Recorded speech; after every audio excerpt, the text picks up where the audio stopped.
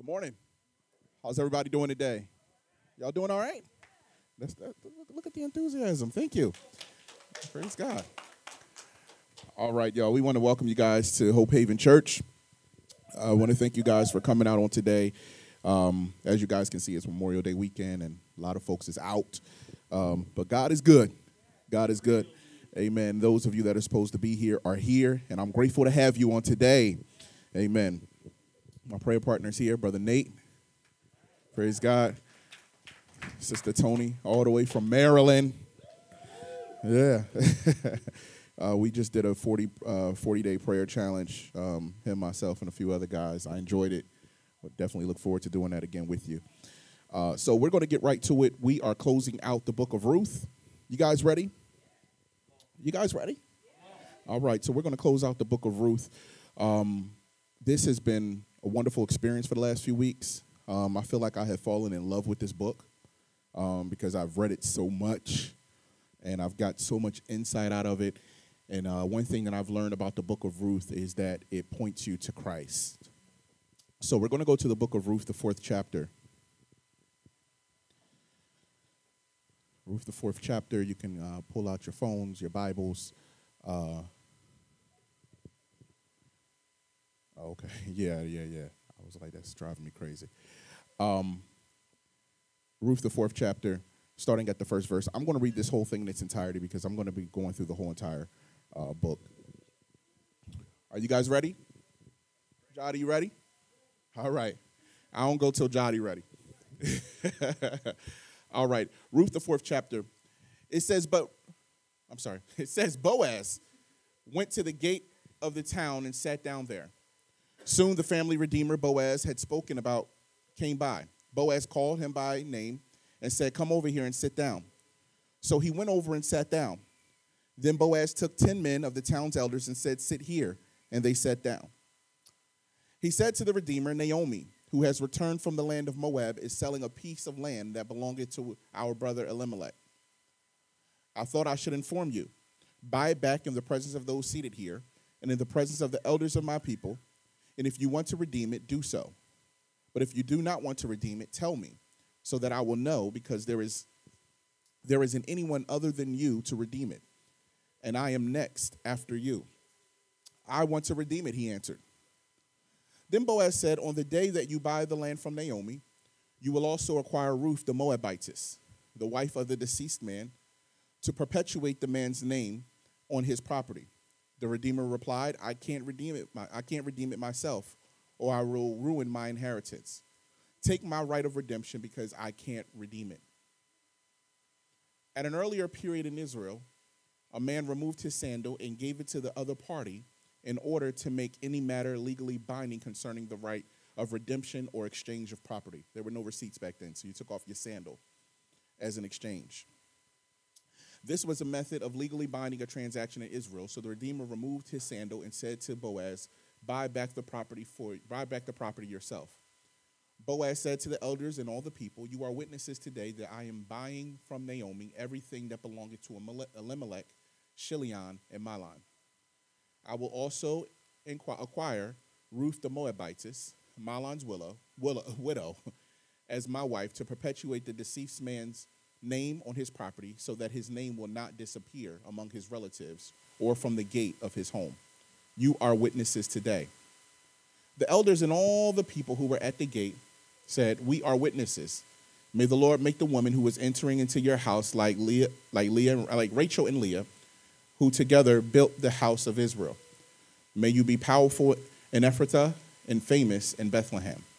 May your house become like the house of Perez, the son of Tamar, bore Judah, because of the offspring the Lord will give you by this young woman."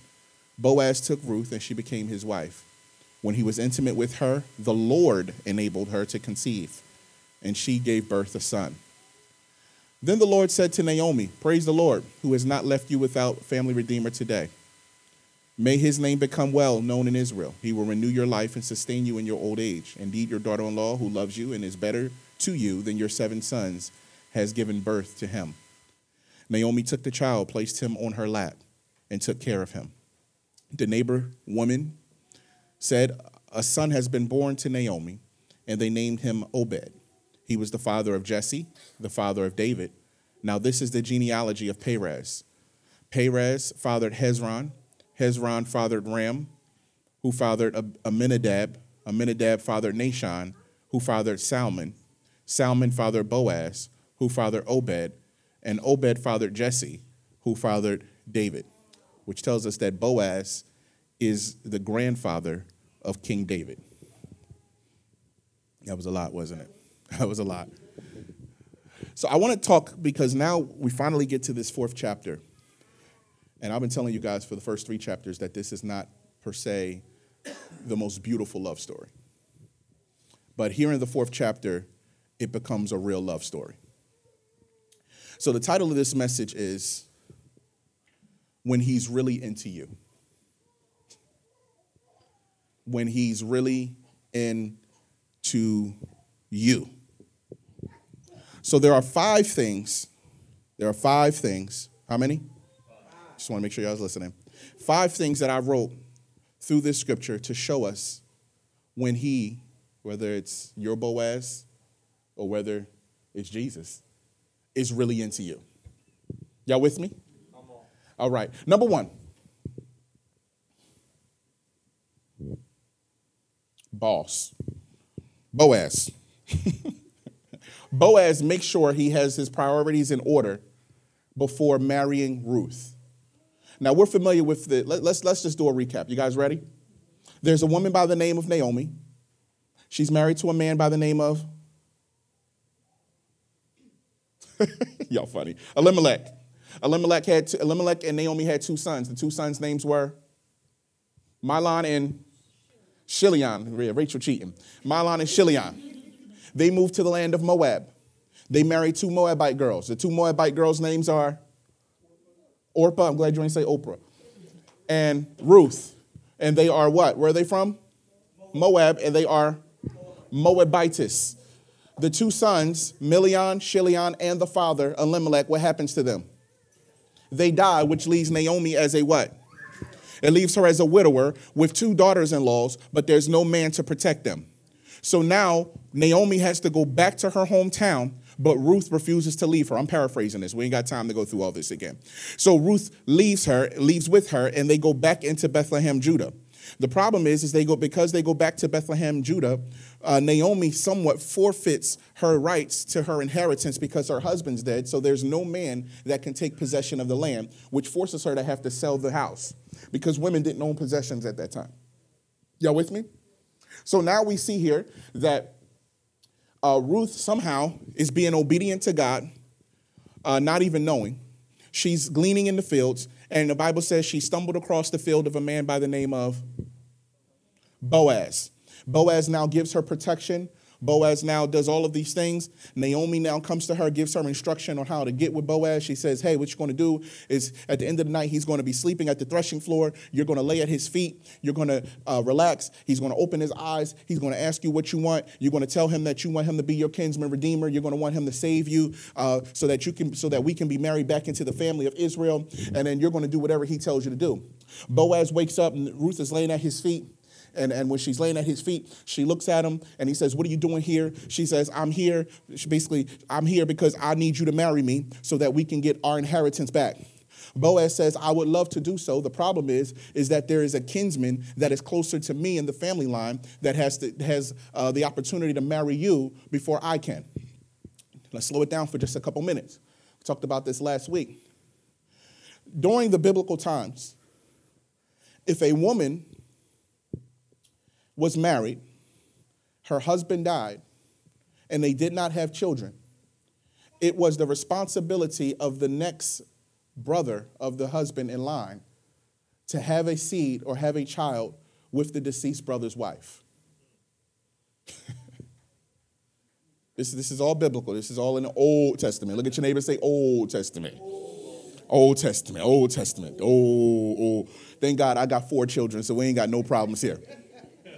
But if there was a case in the Old Testament, Rachel would have to call Phil. Ooh. And I'll kill him in my dreams. He will wake up choked. But in the biblical times, Rachel would have to go call Phil. And Phil would have to give her a child in my name.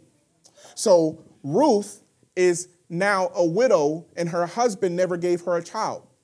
So she goes to Boaz to be her kinsman redeemer and give her a seed in that name so that the name can continue to flow. But the problem is Boaz is not the closest kin. See, because after Phil, I don't have any other brothers. So what it means is we go to the next closest kin, which would be my first cousin, which is Manuel. But Manuel got 4 girls. And Manuel don't want no more kids. So we now see here that she goes to Boaz basically to reclaim her relationship, or for Naomi really, because Ruth is a Moabitess, but to reclaim relationship for that family name to be engraved back into Israel.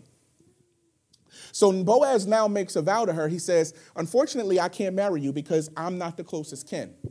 But what I will do is I will ask him. And if he does not take on the responsibility of marrying you, then I will marry you, and then we'll make sure that this thing goes on. So we see here now, we finally get to the 4th chapter of Ruth, and when we get to the 4th chapter of Ruth, we see that Boaz immediately gets to business. This shows you how much he loved Ruth and how much he cared about her. The first thing that he does is the Bible says he goes to the gate of the town and he sits there. He meets her, he's ready to meet this Redeemer before he even comes into the gates of the city. Now, what it shows you, number one, is that Boaz has his priorities in order. He does not try to jump into the relationship until he makes sure that everything is in line according to the word of God. So one way that you will know that he is really into you is that his priorities are in order before he steps into a relationship with you. Does that make sense? He does not marry Ruth. He does not jump into a relationship. He does not jump ahead of the kinsman. He makes sure that everything is in order before he steps into a relationship with Ruth. I promise you this is going to speed up in just a couple moments. Y'all with me? Number 2. He's a man of his word. He's a man of his word. Y'all with me? He's a man of his word, and he immediately gets to business after he promises Ruth that he's going to marry her. Watch this. Love does not procrastinate. When someone really loves you, they don't procrastinate. Y'all quiet. Boaz does not sit around and give her the runaround for another 3 years. Boaz does not say, wait till, things get right. No, Boaz is immediately in position and ready to step to the plate and get this done. So the Bible says that Boaz went to the gate of the town, and as soon as he seen the family redeemer, as soon the family redeemer Boaz had spoken of came by, Boaz called him by name and said, come and sit down. He does not give the man time to think. The moment the man comes into the city, Boaz sits him down so they can start the negotiations so that he can find out whether or not he can be the kinsman redeemer to Ruth. Y'all with me? He does not just jump in, he does not wait, he does not chill. But remember, in the 3rd chapter, he gave her 6 bags of barley, which symbolized that I'm giving you just enough because I'm going to make sure that I give you the promise that I'm going to make sure that I answer to the promise that I gave you. Are y'all with me? So now we see here that Boaz called him by name, and he came and sat down. And so he went down over and sat down. And Boaz took 10 men of the city elders, towns, and said, sit here. And they came and sat down. Now watch this. He wants to make sure that he's an honest man. The one thing that Boaz wants to do is he wants to make sure that what he's getting ready to do is getting ready to do something that's honest. Y'all want to know something powerful? Did y'all notice, how many of y'all read the book of Ruth? Even if it wasn't this month, but before. You ever read the book of Ruth before? You guys ever notice, and throughout the whole entire book, that it does not give us any type of physical characteristics of Ruth? Not once does it say she's tall, she's short, she's fine, she's thick, she's slim, she's this, she's that. There's nowhere in the Bible does it tell us anything about the physical characteristics of Ruth, but yet Boaz still wants her. Think about it. Why did Jacob love Rachel? She was beautiful. What does the Bible tell us about Sarah? She was beautiful. What does the Bible tell us about Rebecca? She was beautiful. What does the Bible tell us about Bathsheba when David is looking upon the roof and he sees her naked? She was beautiful. But nowhere in this Bible does it tell us anything about the physical characteristics of Ruth, but yet Boaz still wants her. Why does he want her so bad when there's nothing about her physical characteristics? Y'all with me? Who can find a virtuous woman for her value is more than rubies? Her virtue was more valuable than her body. Y'all quiet. Her integrity made her attractive. Y'all quiet. Bible doesn't say she walks around swinging her thing and, twerking. Now, think about this for just a couple moments. What did we talk about this back in Numbers 25? The Moabites were known for being seductive women. Remember we talked about this. The Bible says that they were so seductive that what? The men of Israel started prostituting themselves for these women. They switched the script. This is where Moab comes from. This is where Ruth comes from. She comes from a bloodline of seductive women, but she does not use her seduction to gain access. She uses her integrity and her virtue. Help me, God. You got to be careful being so caught up in beauty that you don't question whether or not somebody has integrity. You can't get so caught up in the body that you don't question whether or not somebody has virtue. Because what you'll have is you'll have a beautiful person with no morals. What you'll do is you'll have a fine man that has no morals and no relationship with God, and all you're stuck with is a body. But Boaz, being a man of spirit and being a man of character, he looks beyond her looks. Now, I'm not saying Ruth is an ugly woman. We don't know. But what the Bible is really showing us is that this relationship and this love that he has for her is more beyond what she can do for him sexually. He does not marry her just so they can have sex. He does not just marry her just so they can lay in the bed together. But he marries her because he watches her when she's out gleaning in the fields. She's not messy. She didn't start gossiping with the other women. She was minding her business. She was doing the works, and she was looking out for a woman who could not look out for herself, and Boaz saw that. He saw her integrity. And what is integrity? Integrity is not what you do when everyone's watching. Integrity is what you do when nobody's watching. You seen $100 fall out of somebody's pocket, what you gonna do? I ain't gonna ask y'all. Some of y'all just terrible. Look, Jody just telling all of them herself with that laugh. Integrity is what you do when no one is watching, and she's just minding her business in the second chapter, gleaning the fields, and there was something beautiful about her integrity that turned him on. Woo! You find somebody in love, if you find somebody that really loves somebody, and you ask them why are they in love, they might tell you a little something about the body, but later on the conversation starts getting deeper. I love the way she prays.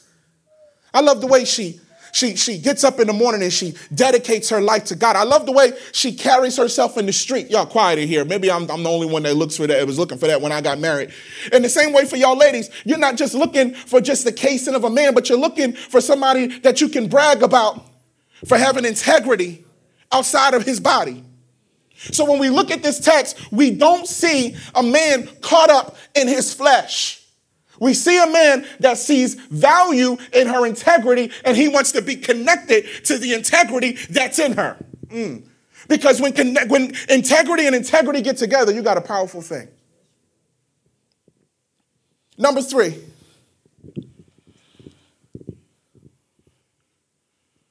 Already went through there. He doesn't proceed without... Number 3. Boaz's commitment to Ruth goes beyond her looks, and I already did that one. Number 4, he's an honest man. He's an honest man. Now watch this.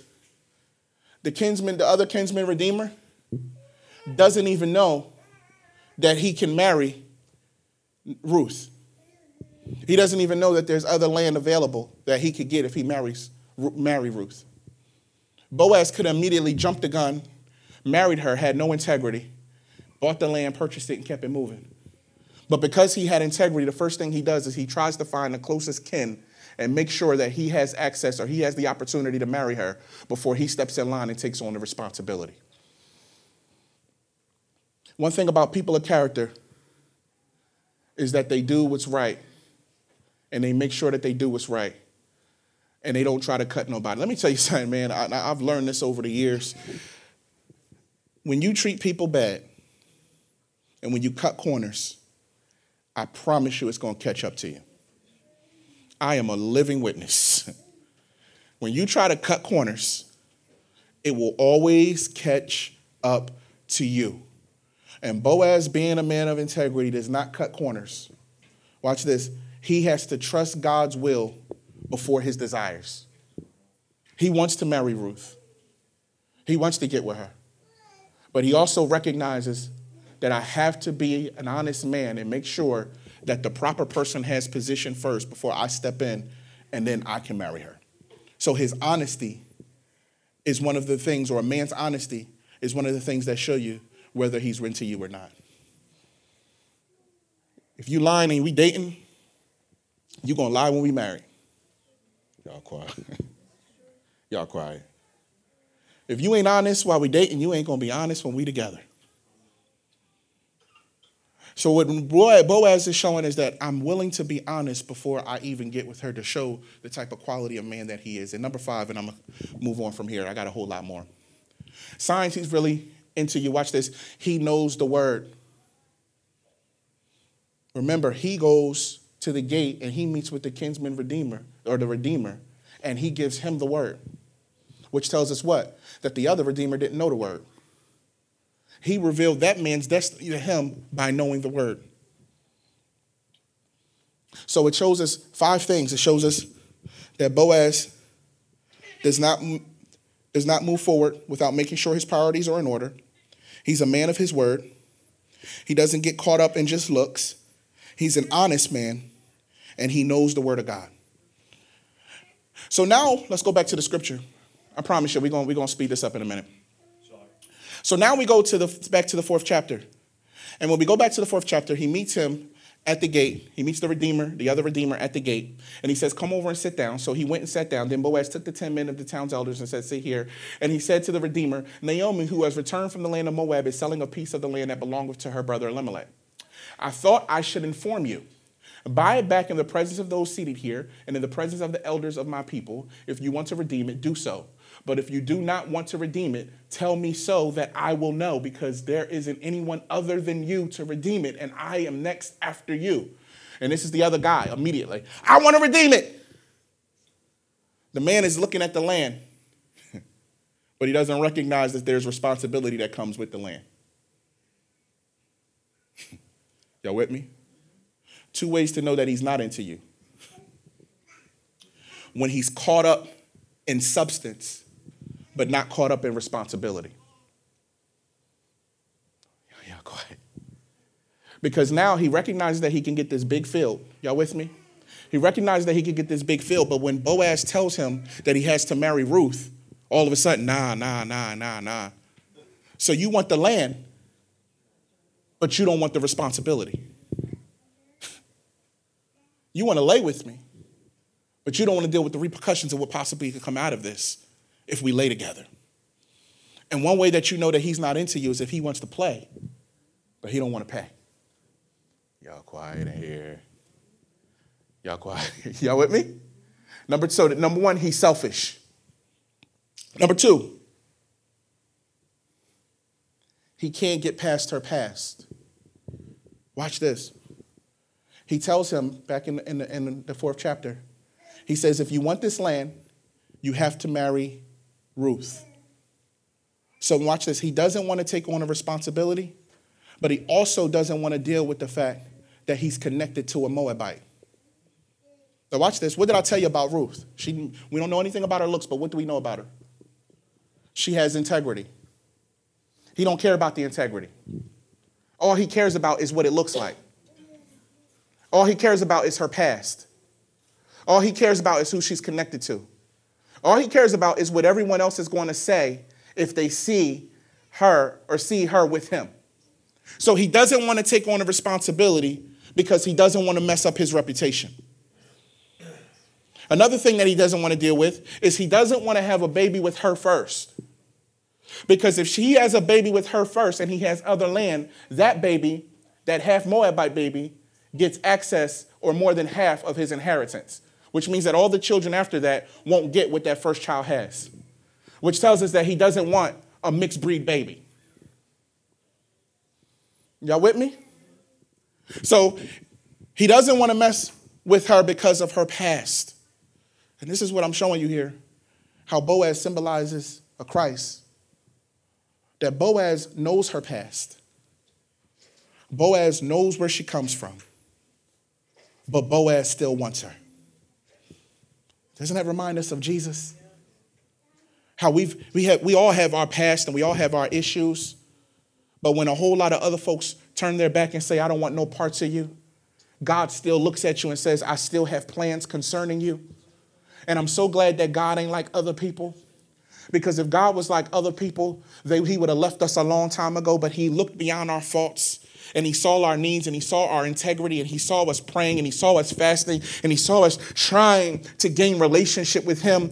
And in spite of all of our dark issues and all of our dark sins and all of our dark past, God looks beyond your Moabite issues and says, I still want to be your kinsman redeemer. And that's why we cannot not come to church and not say, thank you, God, for saving us, because he could have turned his back on us a long time ago. If y'all just tell the truth and you just look over the timeline of your life and look at some of the mistakes you've made, you recognize that you are not worthy for his grace. But yet God looked beyond all of your mess and all of your dirt and all of your issues and said, I still have plans concerning your life. Who won't serve a God like that? So she's a Moabite, but I still want her. She got a whole lot of issues in her past, but I still want her. She comes from a bloodline of incest, but I still want her. She's been married before, but I still want her. She knows nothing about my culture, but I still want her. This is powerful, y'all. She doesn't look the part, but I still want her. She comes from a rough side of the town, but I still want her. This is God talking about you. You got a past, but I still want you. You got issues, but I still want you. You've been hurt, but I still want you. You've been sick, but I still want you. You have been going through all types of trials and tribulations. You've almost given up on me, but I still want you. Now he tells the man, well, if you don't want it, you don't want to deal with the responsibility, then give it to me. And the man takes off of his shoe, which symbolizes a transaction, and he gives it to Boaz in the midst of the witnesses and says, I now give him the authority to be the kinsman redeemer of a woman with a past. Are y'all with me? Y'all with me? Yes. Go back to the fourth chapter, I'm sorry. He takes off his shoe, gives it to her, or gives it to Boaz, and gives him authority to have her. Now watch this. I told y'all, I got a lot to say here, so I want y'all to bear with me, okay? The first Redeemer, y'all with me, symbolizes the law. It symbolizes the Old Testament law. And the Old Testament law could not redeem us because it can't look beyond our issues. The law looks at you and it sees all of your flaws, but it can't see what the God sees inside of you. The first Redeemer symbolizes the law, which shows you and exposes all of your issues, but doesn't show the root of your issues. It symbolizes that thing that shows you all of your problems, but cannot give you a solution for your problem. And since it can't find a solution, it gives it over to the other Redeemer, which symbolizes Christ. And what that means, he symbolizes grace, that not only am I willing to deal with your past, but I'm also willing to cover it.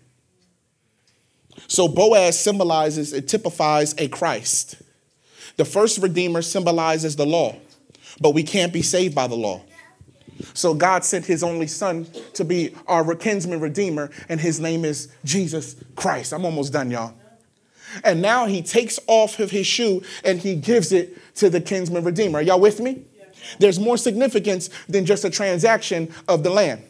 There's more significance than just handing his shoe over saying that you can have her and you can have the land. Are you with me? In the book of Exodus, the 2nd chapter, when Moses was at the burning bush, what did the burning bush tell him to do with his shoes? Take them off. Why? Because you're on holy land. In the book of Joshua, the 6th chapter, after they came to the walls of Jericho, the Bible says that there was an angel that was sitting there. And he says, are you for us or are you against us? And what did the angel give the instruction for Joshua to do? Take off of his shoes, because he was on holy ground. But it was more significance than holy ground. What he was saying is, take your shoes off and give them to me so I can take the lead in your life. Oh, y'all with me? So when Boaz took the shoe, what it symbolized was that he was willing to feel the responsibility of whatever was necessary to get Ruth to her destination. Y'all with me? When we give our life to Christ, what we're doing is we're taking off of our shoes and we're handing it to Jesus, and we're saying, Jesus, you put them on and you direct us. Direct my paths, direct my walk, direct my lifestyle, direct where I go, direct my here or there. Give me instruction. How many times have we taken off our shoes and given them to Jesus? And how many times have we kept them on trying to walk ourselves? I should think about it for just a minute. How often do you take your shoes off and give them to Jesus and say, you take the lead? When Moses took his shoes off and gave them to God, they entered into a promise. When Joshua took his shoes off and gave them to God, he opened up the Jordan. And when you take off your shoes and give them to God, now don't y'all get barefoot in here. I'm talking spiritually. When you take off your shoes and you give them to God, what you're saying is, God, I am instructed to follow and do whatever you want to do in my life. How many of us can say that we have completely trusted completely in the will of God? And how many of us have the testimony that I'm walking in circles because I'm walking in my own shoes?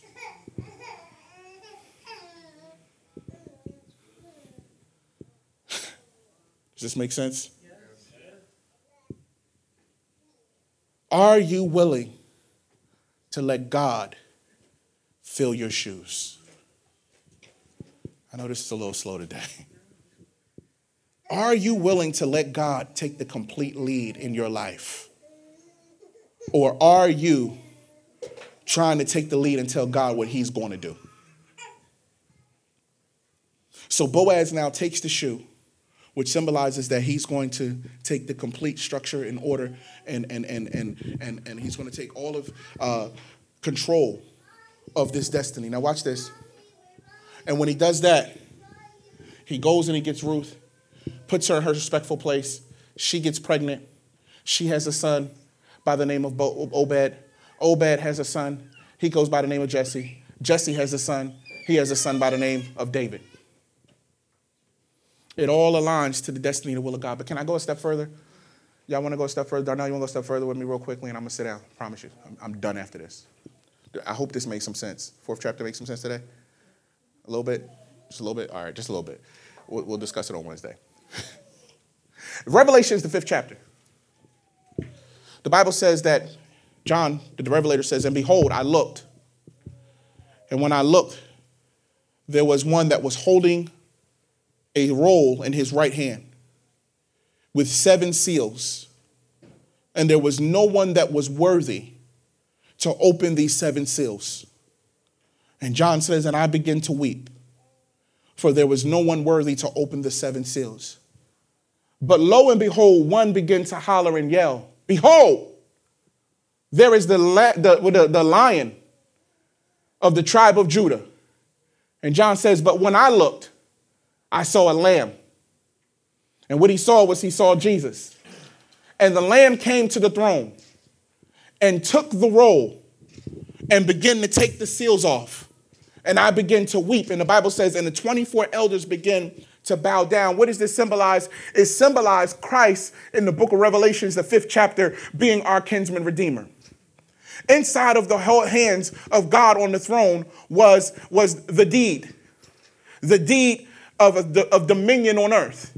And there was no one that had authority to take the deed of the earth other than Jesus. So when Jesus came, he became our kinsman redeemer, took the deed, opened the deed, and when he opened the deed, there were 7 plagues which symbolized warfare on earth so that God could take possession back over the earth so that you and I could be saved, which symbolized that he is our kinsman redeemer. Y'all looking at me like I'm confusing y'all for just a couple minutes, but let me break it down for you. What happened was when we sinned in the Garden of Eden, the enemy took dominion over the earth. And there was no one that was able to take dominion back over the earth without the proper sacrifice. And the only person that could offer the proper sacrifice was Jesus through his blood on the cross. And when Jesus died on the cross for our sins, he became our Boaz, and he took redemption over the land so that you and I can have eternal life. This whole Boaz story is a story of Jesus who died on the cross so that we could have access back into eternal life, which was where we belonged to begin with. We sinned and we went to Moab, and we tried to come back to our respectful place, but could not come back without a kinsman redeemer. So Christ became our Boaz, and he took eternal redemption over the earth so that we could go back in our respectful place. Am I talking too heavy? So the book of Ruth, and I'm done here, is a love story in the 4th chapter. We finally get to the place, and what he shows us in this book is that he looks beyond our flaws. He looks beyond our past. He looks beyond our issues, and he still sees our purpose. I don't care what your issue is in this room. I don't care what sin anybody has ever done. God is able to forgive and redeem you for whatever mistakes you have had. But you got to take your shoes off and give them to him. Does that make sense? Does that make sense? See, one of the biggest rivals that we have in our walk is not God. It's not the devil. It's you. You can't forgive yourself. You can't get over your past. You can't get over your mistakes. You can't get over your issues. And you're blocking yourself from your own deliverance, not because of no one else, but because of you. And what I love about Ruth is once she landed in Bethlehem, Judah, in chapter 2, she does not mope around and talk about her past and who she was and how they're not going to accept her. The Bible says the moment she landed in Bethlehem, Judah, she got up and she went to work. She got up and she applied Leviticus 23 and 22. She got up and she applied the word. And the moment she applied the word, her obedience led her into her destiny. You'll never be led into your destiny until you trust this word. You'll never be led into your destiny until you open this Bible, until you open this book, and you look for answers for God to lead you into your destiny. As long as we are trying to figure it out without this, you're going to walk in circles. But the moment you open this book up and you trust it, and you look for instruction, and you look for answers, God is going to give you all the answers you need to get you to where you need to go. Can I tell you the honest truth? The honest truth is we don't want to open the book sometimes because we don't want it to tell us about ourselves. Y'all quiet. Many times you already know the issue, but you don't want to open the book so it can tell you about yourself. So you keep the book closed and you just want to just go to God and say, God, why? Why does this keep happening? You know what's in there. You don't want it to tell you the truth. You don't want it to tell you that you got the wrong attitude. You don't want it to tell you that you need to apologize to people. You don't want it to tell you that you need to love people. So I'm going to leave that alone. I'm going to just bother God, and God is just going to say, I'm going to be quiet. I'm not going to bother you back. I'm not going to answer you back till you open that book and you get the instructions because you know what you need to do. And when Ruth became obedient to the word of God, it led her into her destiny. I'm finished, y'all. So we're going to close here today in Ruth 4. And I'll get excited next month. We're going to go through the book of Judges. Y'all with me? We're going to go through the book of Judges. I'm going to go through quite a few. I'm going to go through, it's 5 Sundays, so I'm going to go through 5 of them. So we're going to deal with Deborah. We're going to deal with Gideon. We're going to deal with Samson, Jael. We're going to deal with a couple of them throughout the book of Judges, and we're going to flow through that for the next couple weeks. Our family series is in July. And we got a lot of things that we're going to be working on in the next couple weeks.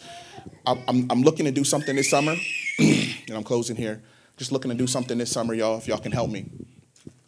So the Lord put this on my heart. You know, we usually do some type of outreach once a month, but I want to do something big, so we're going to focus on this for the summer, okay? I'm looking for 5 teachers, 5 educators in this region. Either Woodbury, Defford, West Defford, Woodbury Heights. And am I missing any other towns around here? A school. I'm looking for 5 school teachers, okay? So I need you guys to look around for me. Get a list from them of everything that they need for school supplies for September. And what I want to do this whole entire summer is we just come in and invest. And when they start school September 1st or whenever they start school, those 5 teachers will not want for nothing. How does that sound? Does that sound all right? Does that sound good? All right, so we want to be a blessing to 5 teachers in this region. So if you guys have any names, if you know someone, if you know any teachers in this region, please see Rachel, give her the names. If you could, try to get a list from them of what they need for September.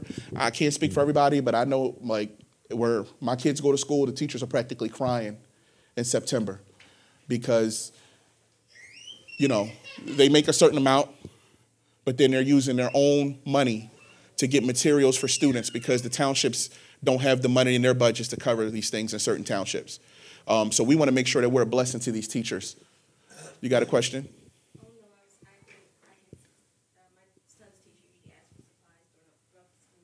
Okay, get us her name. Get us her name. And we're going to bless her in September.